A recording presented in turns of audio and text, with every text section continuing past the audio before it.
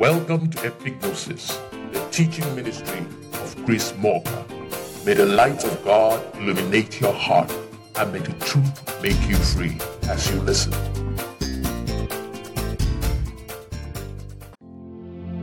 I will be speaking on something I have titled, Our Father.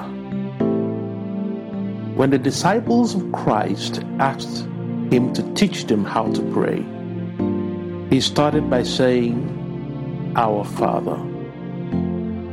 Now we know that Christ is the Son of God.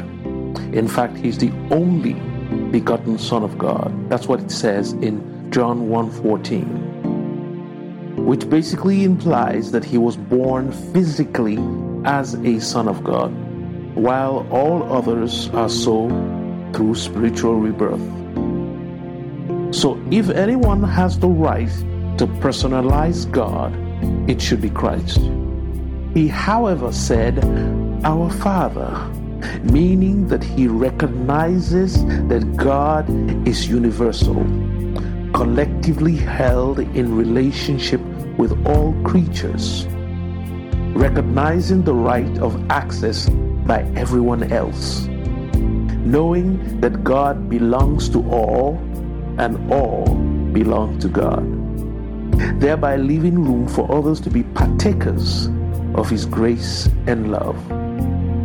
I know the personal God idea can sound quite romantic. The idea of a God with personal relationships with men, being tied in bonds of friendship. This can be very exciting, inflaming powerful passions which become a good driver for evangelistic endeavors. However, at the same time, it tends to reduce God to human size, into a kind of pocket God, which some of our ancestors used for centuries. A God to be used for personal desires. This accounts for a lot of the errors that abound in the thinking of many. A personal God to the exclusion of others is what gives rise to the types of prayers offered up by many. Prayers with regard to solutions for problems with no thought for its impact on larger society. It also brings a misunderstanding of what God means in the first place. It is important to know that God is universal, that regardless of the names called in every culture or even religion, God created and ultimately owns all things. As a matter of fact, neither Abraham, Isaac, or Jacob knew God's name. Countless generations after them passed by only reckoning God by their ancestors, the God of Abraham, the God of Isaac, the God of Jacob. They called him so many names they made up for thousands of years, only for God to finally reveal the name as Yahweh to Moses on Mount Sinai in Exodus 6:3. I had always wondered why it took God that long to say what the name is. I have come to realize that we are dealing with a personality that is not really hung up about names. You can call God anything you like. It doesn't change who God is. Which is why God initially introduced himself as I am to Moses. That, according to God himself, means I am what I am. That's in Exodus 3:14. Talk about non-specifics.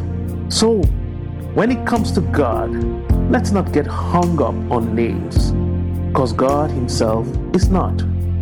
So it's not about names. There needs to be a recognition of God as Father of all.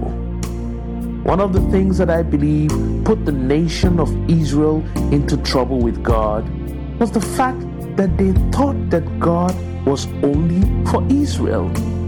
They called God the God of Israel, So they felt God only loved Israel and hated everyone else. He made the Israelites proud with the feeling of indispensability. I think it was a part of why they were so stiff-necked. They felt God had no choice. Little did they know that God only dealt with Abraham, their forefather, with the entire human race in mind. It wasn't because God loved Abraham specially, but it was because of his love for humanity. He said to Abraham in Genesis 22:18, "In thy seed shall all nations of the earth be blessed, because thou hast obeyed my voice." This shows clearly that God's plan through Abraham is for the whole world, not just for Abraham. Not knowing this, the Israelites began to consider themselves different from the rest of the world. Rather than being an example and a beacon of light, as God intended for them to be, they became proud and looked down on everyone else. They misinterpreted God's instruction to be separate as meaning that they should be superior.